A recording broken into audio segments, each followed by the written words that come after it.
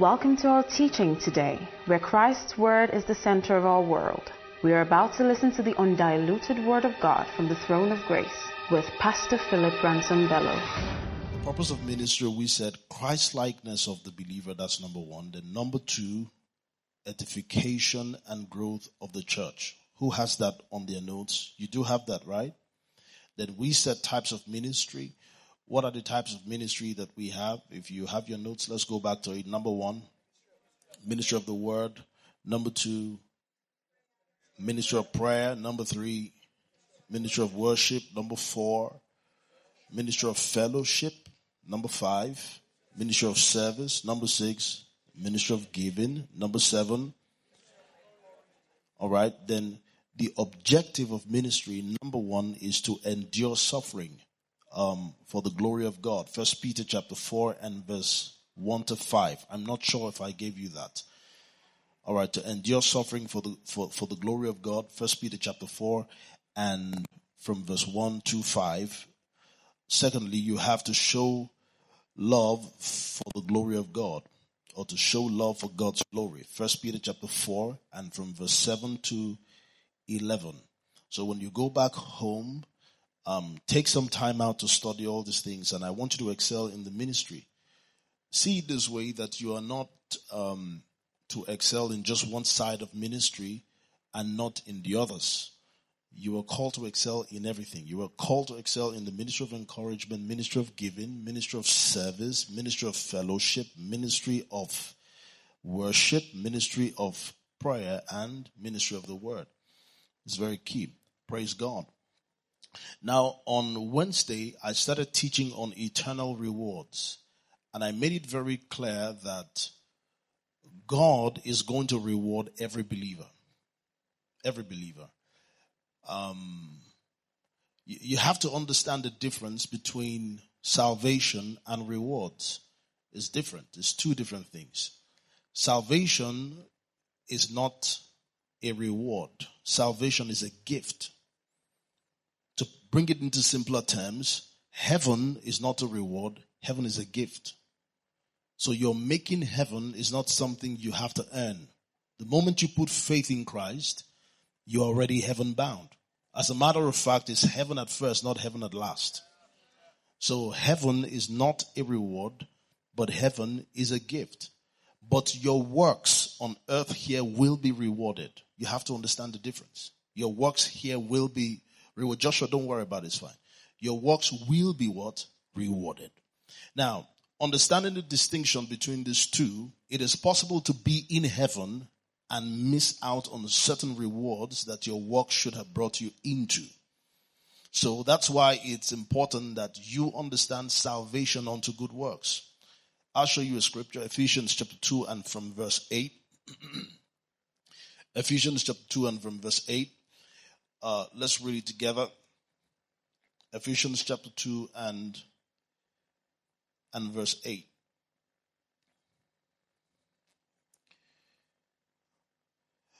All right, it says,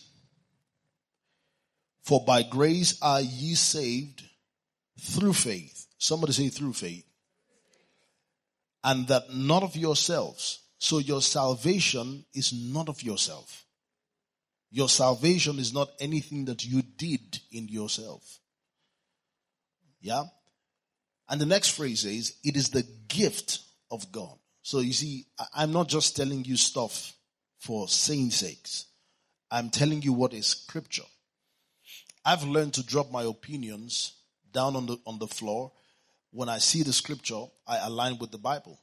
It's safer to be that way as a good Bible student. So the Bible says that your salvation is a gift from the Lord, not of works, lest any man should boast.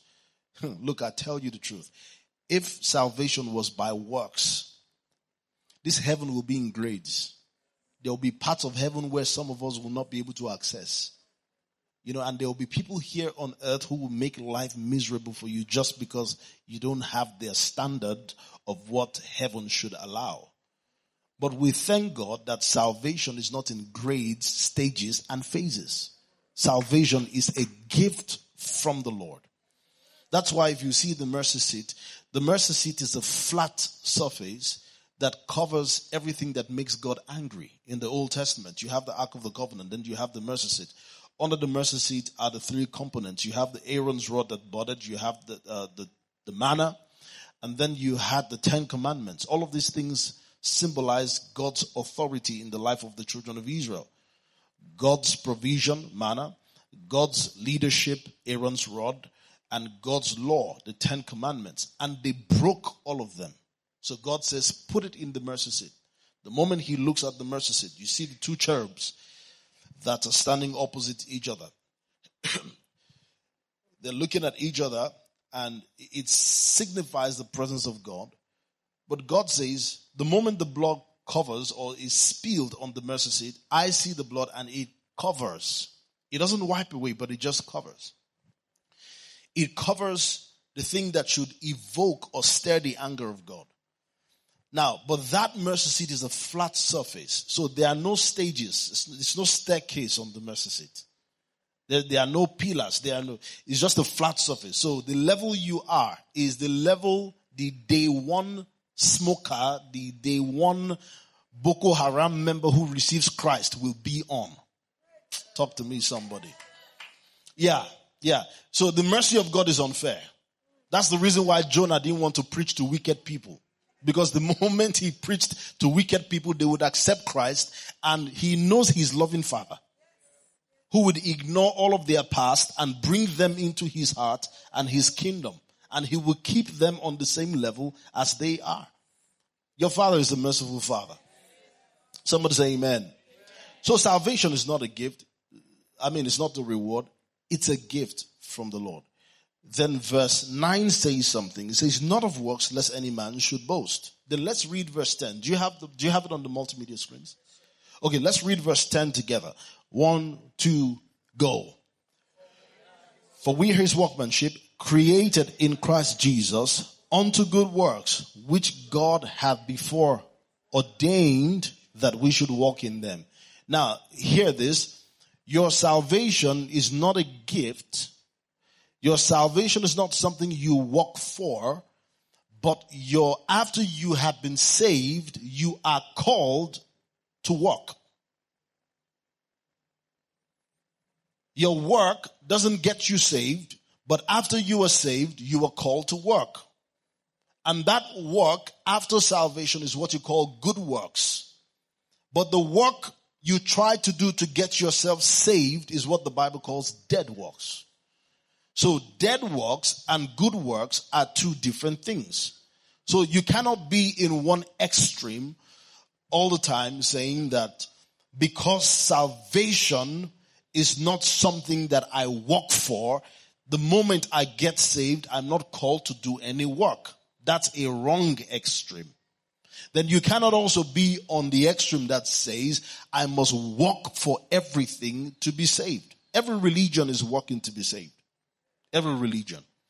They are all trying to find God in some way or the other. Every religion. But we thank God that he gave us Jesus.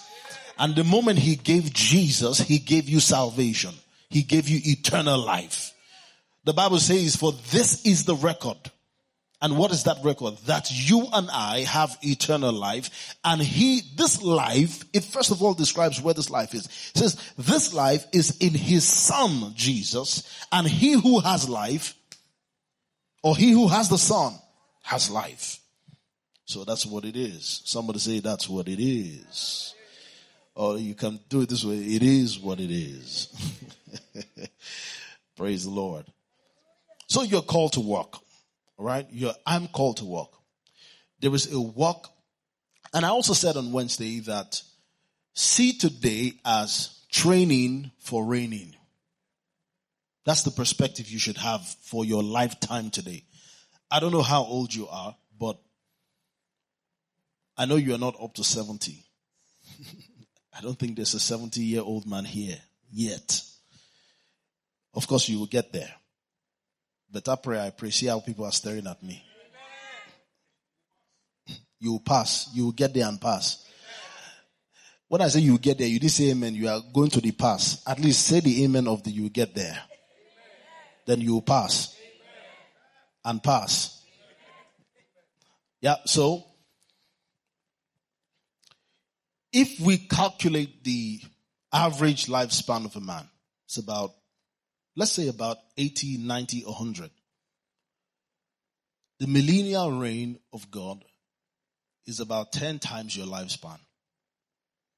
And it will be as real is to you right now. Because there are many ages and epochs in the scripture. I don't want to go into science, but if you see the fossil relics of animals that have lived for about 1 million years before now, those things are real. Because there were creations or there were worlds even before the Adamic race.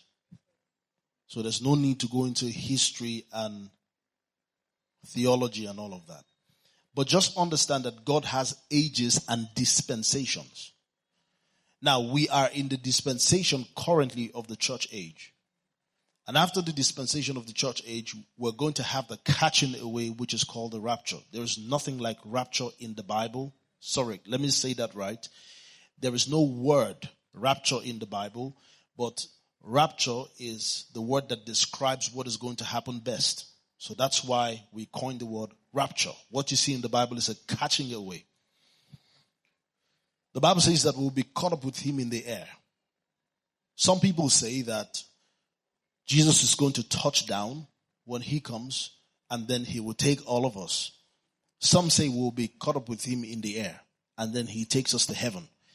After the rapture has happened, there will be 7 years of tribulation. The first 3.5 years, which is the mid-tribulation, and then the last 3.5 years, which is the final era of the tribulation. You will have the reign of the Antichrist within the tribulation period. The man of sin, MOC, is going to become the son of perdition. He would mimic the death, the burial, and the resurrection of Jesus within the tribulation period. I think I did this teaching about 5 years ago or so, but I don't remember where that teaching is. The man of sin is going to become the son of perdition. He's going to die. He would resurrect and mimic Christ. And some people will believe in Jesus. Those who don't, who take the mark of the beast, it might be a symbolic thing or it might be a certain affirmation of what you believe in. Now, those who take the mark of the beast, who pledge allegiance to the Antichrist, will be estranged from the life of Christ. So several judgments are going to happen in eschatological teachings. There are about 7 judgments. The first judgment is going to be the Bema seat of Christ, which is the one I'm going to show you now. But there are 6 other judgments of which Satan himself at the end of the day will be judged. Him and his angels will be thrown into the pit. But there will be saints who believed God. I'm not talking about Christ now. I'm talking about God before the advent of Christ, that will be judged separately from the believers. So the Bema seat of Christ is not the judgment for Adam, for Elijah, for Daniel, for Moses, for Joshua. The Bema seat of Christ's judgment is for the church age. It's for those who put faith in Christ after the coming of Christ. But those who have believed God will be judged separately. Those who believe God in the tribulation will be judged separately. So there are many judgments. But judgment is not the conversation we're having now. Conversation we're having now is that there will be what you call the Bema seat of Christ, or the reward of Christ. Is a judgment seat that judges believers who have put faith in Christ. Are you still here? Who have put faith in Christ, yeah? And they would receive a reward according to what was done in the body. So what you do in the body is going to determine your reward going forward. And the thing is that you cannot change it the moment it is. Just like you cannot determine how you are born, what you look like, is the way a reward is going to be conferred on you, and you cannot change it. You cannot do anything about it. So the wisdom there now is that you give your entire life to everything that drives you in the place of bagging rewards to your name. Because we are living in an opportunity or in an opportune time that we have, by the grace of God and the wisdom of God, to number our days, that you are able to accord rewards for yourself. So, keeping this in mind, the scripture teaches about 5 crowns that every believer is going to have. Let me just touch a few scriptures and then we'll come to the 5 crowns. Just to give you background. Romans chapter 14 and verse 10. Romans chapter 14 and verse 10. Princess, you want to hold the microphone so you can read for me? Okay. Romans chapter 14 and verse 10. Do you have it? Do you have it up there? Okay. It says, but why dost thou judge thy brother? Or why dost thou set at naught thy brother? For we shall all stand before the judgment seat of Christ. Somebody say, we all shall stand before what? The judgment seat of Christ. So everybody is going to stand. We all. It's an individual thing. It's not a matter of I was born in a Christian family. You won't stand with daddy and mommy. Neither would you stand with wife or husband or children. You're going to be by yourself. Somebody say you're all alone on that day. Now look at your neighbor. Come on, tell your neighbor you would all be by yourself on that day. Right? He says, we all shall stand before the judgment seat of Christ. For it is written, as I live, said the Lord, every knee shall bow to me and every tongue shall confess. Now let's see 2 Corinthians chapter 5 and verse 10. Thank you. 2 Corinthians chapter 5 and verse 10. 2 Corinthians chapter 5 and verse 10. Do you have it? Okay, let's read it together. 1 to go. For we must all appear before the judgment seat of Christ. Now you see the word judgment seat of Christ is occurring more than once in the scripture. That judgment seat of Christ is what the Bible calls the bema seat of Christ. And everyone may receive the things done in his body. Yeah. Everyone may what? Receive the things done in his body according to that he had done, whether it be good or bad. Somebody say bad. Now, I just told you that your salvation is not a reward of a good thing or a bad thing that you do. Your salvation is a gift. So, how can you now be rewarded according to what you do, good or bad? But the word bad there means kakos. Kakos means worthless. In the Greek, it means kakos. Kakos means worthless. Not bad necessarily in terms of the immorality of the word or in terms of the wickedness of the word. You could use it for that word, but in this context, it means worthless, of no consequence.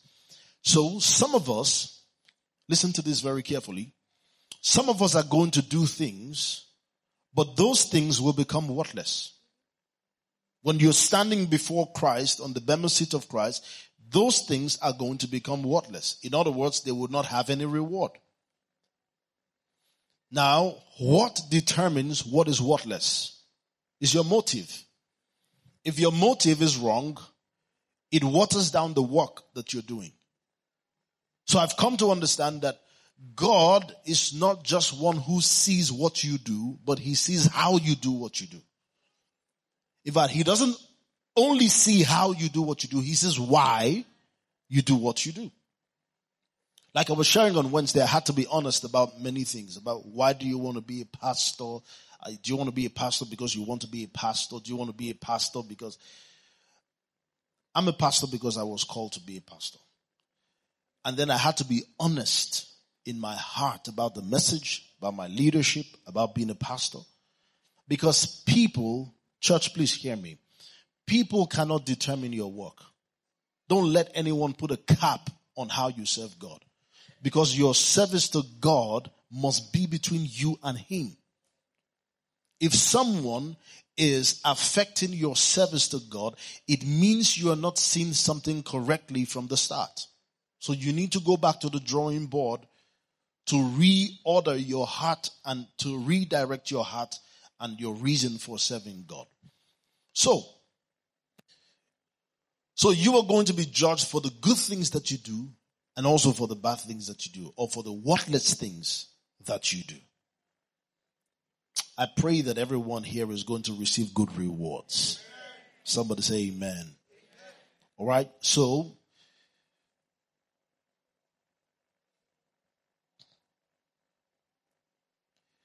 crowns are given to people who are faithful. Those who keep faithfulness in what God has called them to do, crowns are given to them. And the first crown we talked about on Wednesday is the imperishable crown. The imperishable crown is also called the incorruptible crown. Somebody say the imperishable crown. All right. 1 Corinthians chapter 9 and verse 24. 1 Corinthians chapter 9 and verse 24. Know ye not that they which run in a race run all? In the Olympics, is only one person that receives the reward or the crown or the prize or the medal, because you are in competition with your neighbor. But in the kingdom, it's not like that. Everybody is running their own race, so you're not in competition with anyone. Everybody is going to run, and everybody can and should receive their own reward. That's the design of God. So it says, know ye not that they which run in a race run all, but one receive the prize. Paul is using an allegory here of the athlete and how the kingdom believer receives an award. So run that ye may obtain. Next verse. And every man that striveth for the mastery is temperate in all things. Now they do it to obtain a corruptible crown, but we an incorruptible crown. Let's see if there is a next verse. I therefore so run, not as uncertainly, so fight I not as one that beateth the air. Next verse. But I keep under. I want you to see how this particular crown is described and what makes this particular crown this crown. But I discipline my body and bring it into subjection, lest when I have preached to others, I myself should become disqualified. So Paul is saying here that the way you are going to attain this crown here is not salvation. Can I please explain this verse? A lot of people have used this verse to threaten many believers. But I discipline my body and bring it into subjection, lest when I have preached to others, I myself should become disqualified. The Bible here is not talking about heaven or hell. The Bible here is talking about a prize, a reward. So one can go to heaven but be disqualified on a certain prize. My father said something to me someday while I was growing up. He said, you would have peace in heaven, but the word is not a perfect description of what he intends to say, but just understand where he's going. You may have peace in heaven, but there may be shame in heaven. What could be the genesis of the shame? The fact that everybody's not going to look alike. Everybody's going to have different crowns, different glories. So, we would be on different rewards even though we are in heaven. So the disqualification here is not about you're going to heaven. So don't be scared about missing heaven.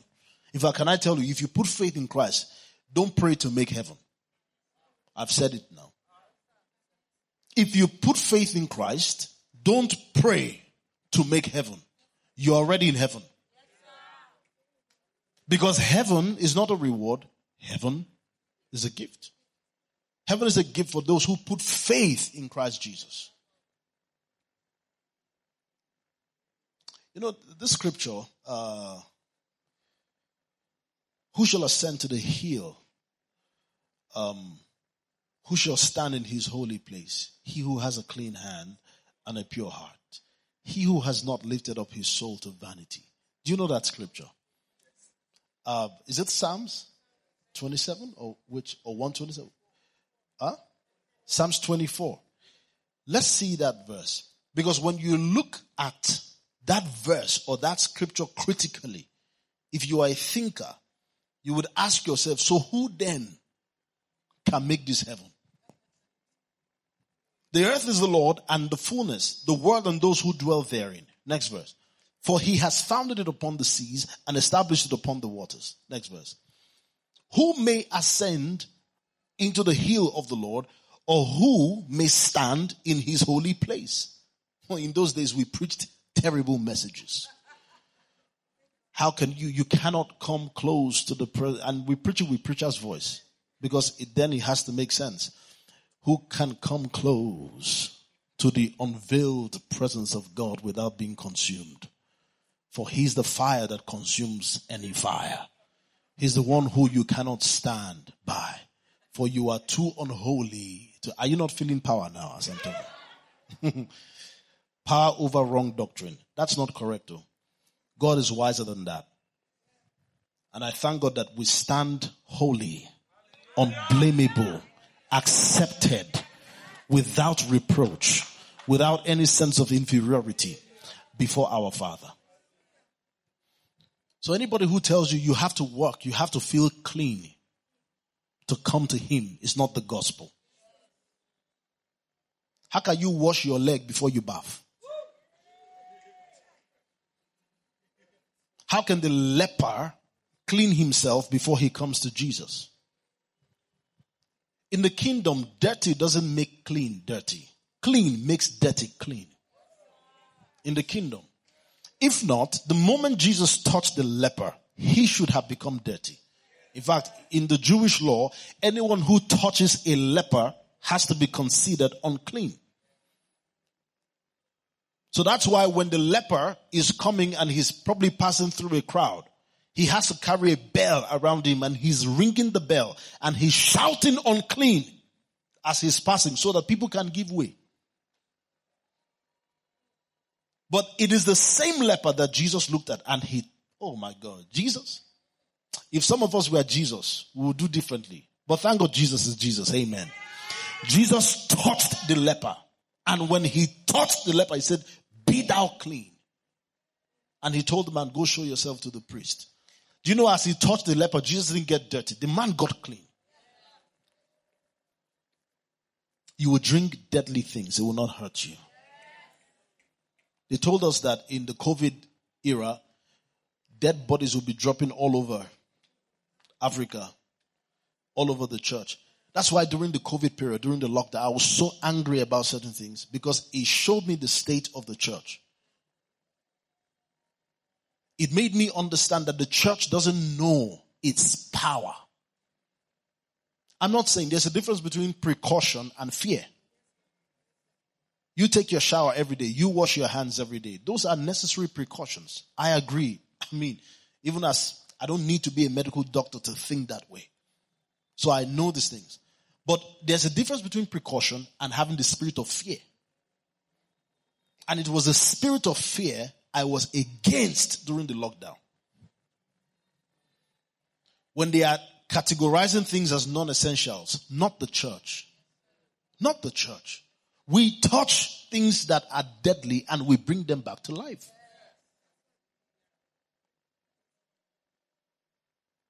If not, why would you lay your hands on the sick and expect the sick to recover?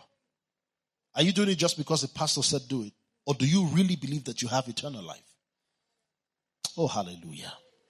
So he says, who may ascend to the hill of the Lord, or who may stand in his holy place? Now let's see the criteria. Let's see who. He who has clean hands. First of all, do like this. All right. He who has what? Clean hands. Then now we can't see your heart. And a pure heart, who has not lifted up. First of all, nobody has clean hands.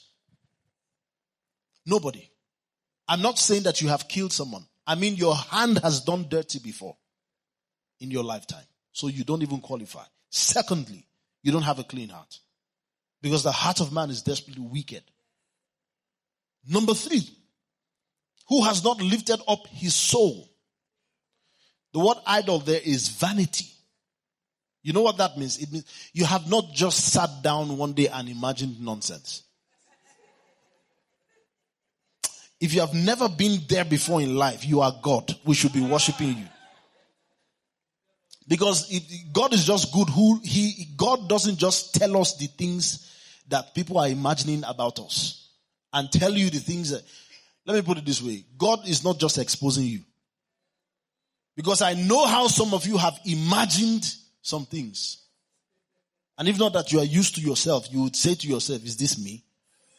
But because you're used to yourself, has not lifted up his soul to vanity, nor sworn deceitfully. Criteria, who shall ascend? He shall receive blessing from the Lord and righteousness from the God of his salvation. Do you know I read this scripture and I did not know that the answer was staring at me. David is asking a question in verse 4. Who shall? It is this person who has all the criteria. But see the answer in verse 5. But he shall receive. The Bible did not say that you will work for the blessing. You just stand and receive the blessing. He doesn't even say you will receive the blessing. What is the blessing? That you will receive what? Righteousness from the God of his salvation. That is the person who will ascend. So the one who has received blessing from the Lord and received righteousness. Show me Romans chapter 5 and verse 17. You have received righteousness. It's a gift. It's not a reward. For if by the one man's offense death reigned through the one man, much more those who have received abundance of grace and what? Gift of righteousness. So your righteousness is a gift. Stop prouding on top of what they give you. Come on now. Stop being proud about what they give you. It's a gift. Are you still here? Okay. So, the first crown is the imperishable crown. And that crown shows you that it is in the discipline of your body that you bring yourself to do the thing God wants you to do. I was sharing on Wednesday, I said life has many pulls on you. There are many directions that life will take you. Most of us are busy people. Wake up in the morning, you have to go to work, or you have a business, you have what you're doing, you have to do something. But you must understand that in all of these things you need to do, there is the one thing that you are called to do, which is also or equally important, that has eternal value and relevance. Because after 100 years, God help me say this in the way that I communicate. After 100 years, all the things that we're doing is not going to count. You may leave a legacy for your children's children. There's nothing bad with that. But I'm talking about eternal relevance and eternal value. If you want to keep eternal value, it's good to start to chase the things that God has called you to do. When I'm having summits with teenagers are very privileged because when they hear the message of God's plan for their life, it sets them on a trajectory of purpose. Your cause is set. Thank God we're not too old. It's never too late to be right. So you have to go back. You know, the Bible says, teach us to number our days that we may apply our heart to wisdom. You have to go back and say, God, before I run and throw myself at life, and I expend all my energy in doing what I'm doing without an understanding of what you want me to do, because 50, 60, 70 is not the age to start finding out what God wants you to do. Now is the time. So, the moment you have found that, it is in the discipline of your body, the discipline, the ability to say no to your flesh that pulls you more into carnal rather than the spiritual, that helps you in the will of God, that gives you this crown. It's called the imperishable crown. People who are able to put their body under subjection just because they know God's plan for their lives. That's how you're going to get this crown. So, the imperishable crown is for those who are successful in accomplishing the mission here on the earth. 2 Timothy chapter 2 and verse 3. Paul uses the soldier. The other time he uses an athlete. Now he uses a soldier. Says, you therefore must endure. Somebody say endure hardship. As what? A good soldier of Jesus Christ. Next verse. No one engaged in warfare entangles himself with the affairs of this life. And I said on Wednesday that entanglement is not the same thing as involved. You are involved in life does not mean you should be entangled in life. So no matter how you are involved in life, because I expect you to do well, I expect you to work, I expect you to feed your family, I expect you to leave an inheritance for the next generation. I expect you to do all of these things. However, it is not that you are entangled and there is no connection between what you do and what God wants you to do. You have to find it. Help me preach to two people around you and tell them, find it, find it, find it. Then number 2, we said the crown of rejoicing. The crown of rejoicing, 1 Thessalonians 2 and verse 19. 1 Thessalonians 2 and verse 19. This is what we call the soul winner's crown. He who wins a soul is what? Is wise. A lot of you are going to have stars on your crown because of souls that you have won. Please, can I say this? Many of you would not have an idea now on the things God will reward you for in the future because you don't see the connection of some things you do to eternal rewards. But in heaven, God is going to show you and say, hey, you see this person here? This person is here today in heaven because you prayed. You may have no connection in witnessing to that person. But somehow you can share in my joy. That's what Paul said. He says, partake in my joy of the gospel.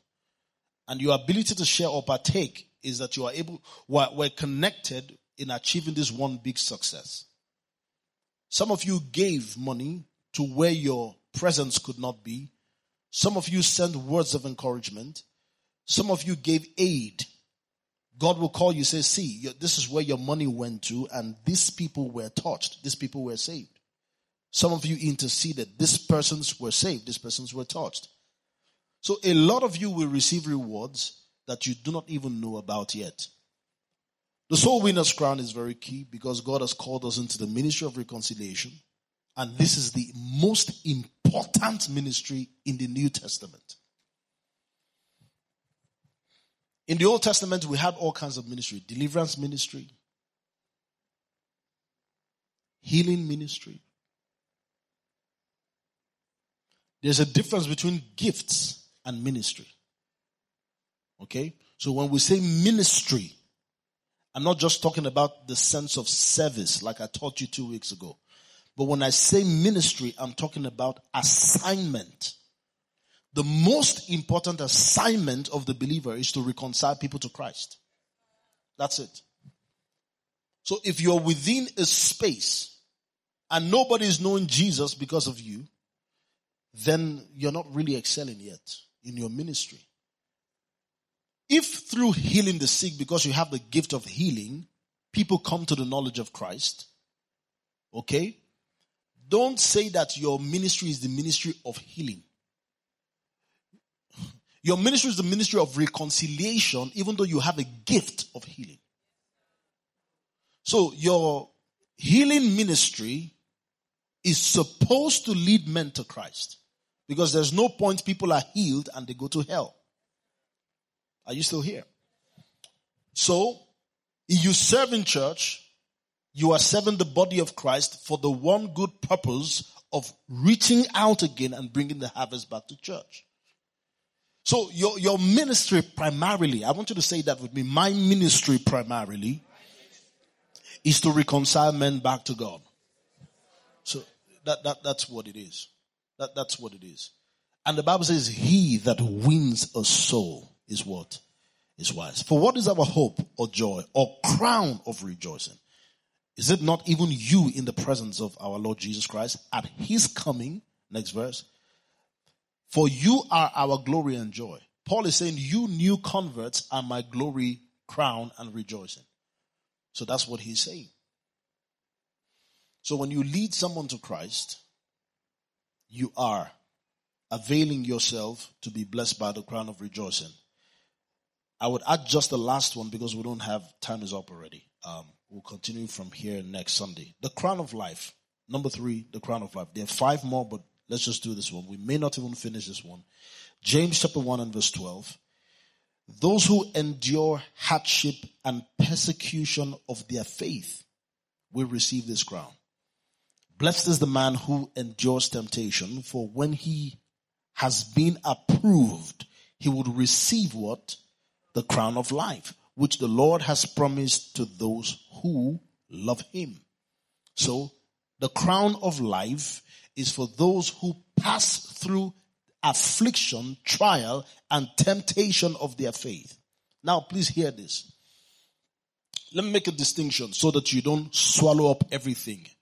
And there are things you are supposed to resist. Your disposition towards life should be dominion. But your approach towards God should be submission.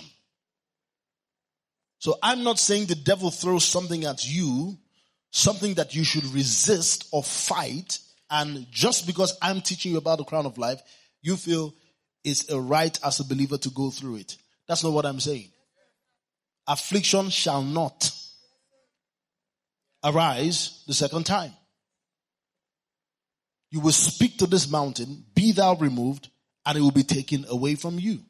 So there is the place where you exercise the believer's authority as a child of God, and you say no to sickness, you say no to Satan's oppression, you say no to negative cycles, you say no to negative patterns, you say no to generational curses. You are in Christ. Those things are not supposed to come around you. So you dispel them.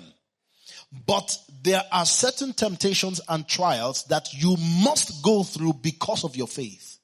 That's the one you can't say no to. Persecution because you identify yourself as a believer.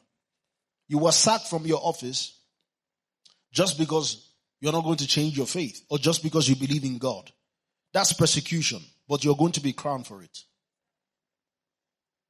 I was born in Kano, and my father is still there, serving the Lord diligently. He keeps saying, I'm not afraid of Kano because a dead man is not scared. I've given my life to God and I am one with Christ. Kano is one of the most difficult places to do ministry and churches. I've seen many churches burned down in Kano. The believers in the north, in Kano, who are there upholding their faith in the face of persecution and trial, will receive rewards. People who are challenged on their faith level to deny Jesus, who refuse to deny Jesus, will receive a reward. So please, can I say something to you?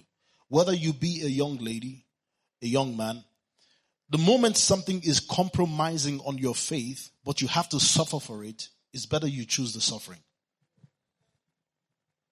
It is better you choose the suffering.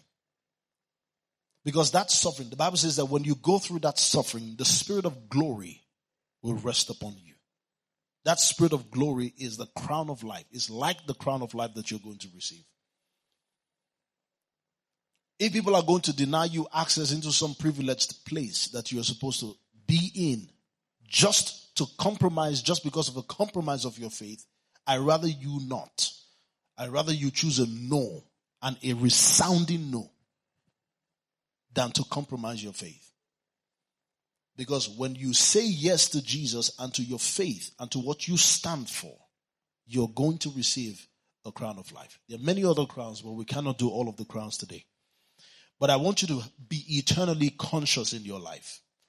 Know that at some point in life, God is going to require that you stand before Him, and Jesus will be the judge.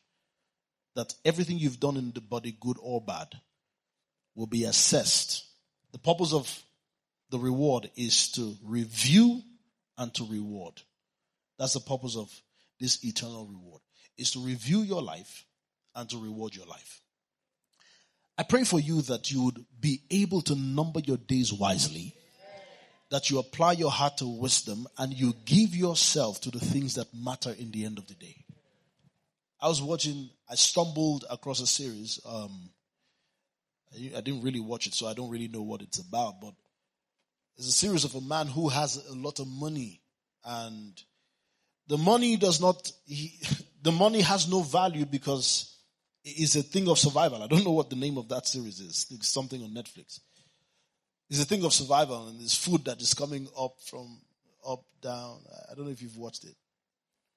What's the name of the series? Oh, The Platform. It's a movie, right? Okay, it's a movie. It's called The Platform. It's a thing of survival. So your money is not the currency that is required for survival at that time. It is food. And money cannot buy food, unfortunately.